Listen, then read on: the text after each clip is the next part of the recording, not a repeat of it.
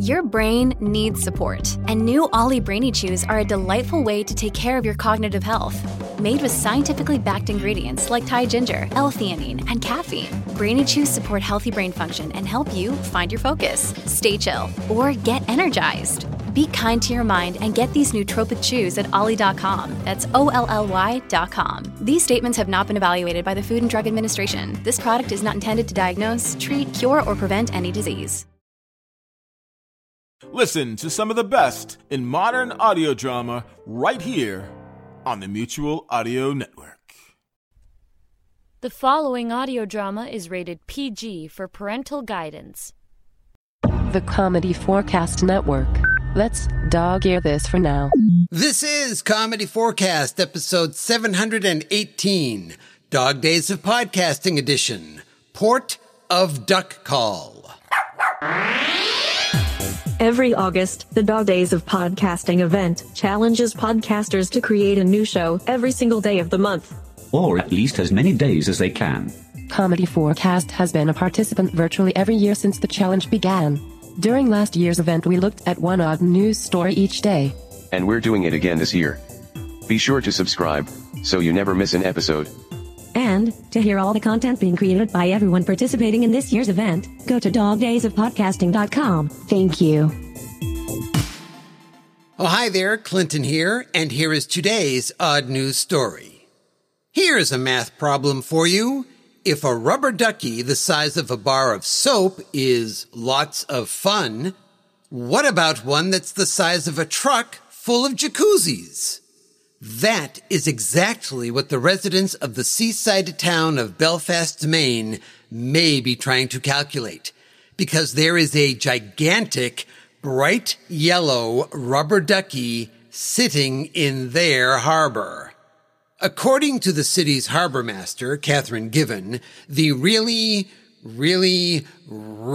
big bird suddenly appeared, or landed, on August 14th. It seems to be anchored to the bottom of the harbor. Officials say they have no idea who put it there. The growth spurt game bird, which looks exactly like its smaller bathtub counterpart, is estimated to be about 25 feet tall and has one distinguishing feature. Aside from being 25 feet tall. The word joy is written in large letters on the front of the fowl of unusual size. At first, residents thought that it might have been connected to Belfast Harbourfest, which had concluded at the end of the previous weekend. But organizers said they had nothing to do with it. Others think the massive mallard may have come from nearby Islesborough Island, where a similar, or the same duck had reportedly been spotted. But regardless of where the Daffy Downeaster came from, it seems to be making a big splash with the locals. Everybody loves it, Harbour Master Given told the Bangor Daily News. I have no idea who owns it, but it kind of fits Belfast. A lot of people want to keep it here. Indeed, it has already become quite the tourist attraction. Residents of other towns have been making a detour to the harbor just to see the saltwater quacker.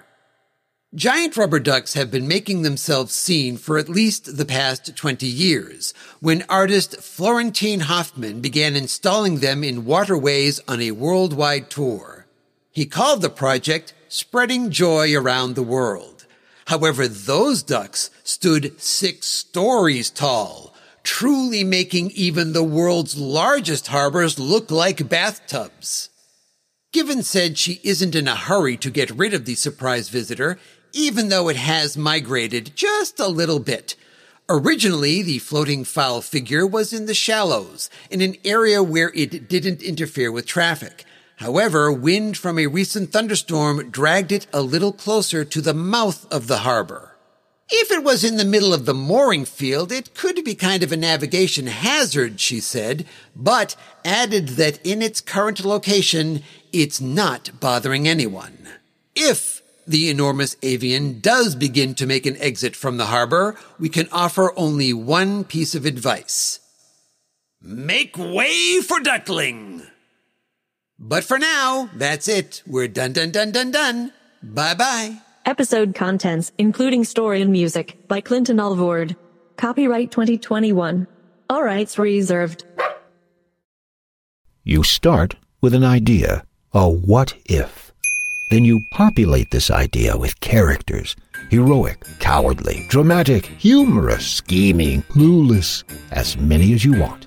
Then you stir them briskly in a plot that turns this way and that until a satisfying ending is achieved.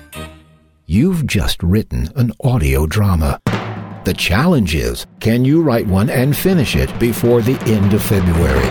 That's the challenge of National Audio Drama Script Writing Month, so get busy. For details, go online to sonicsociety.org/NADSRM. That's N for National, A for Audio, D for Drama, S for Script, WRI for Writing, and M for Month. Don't ask me why writing is represented with 3 letters. I didn't come up with it.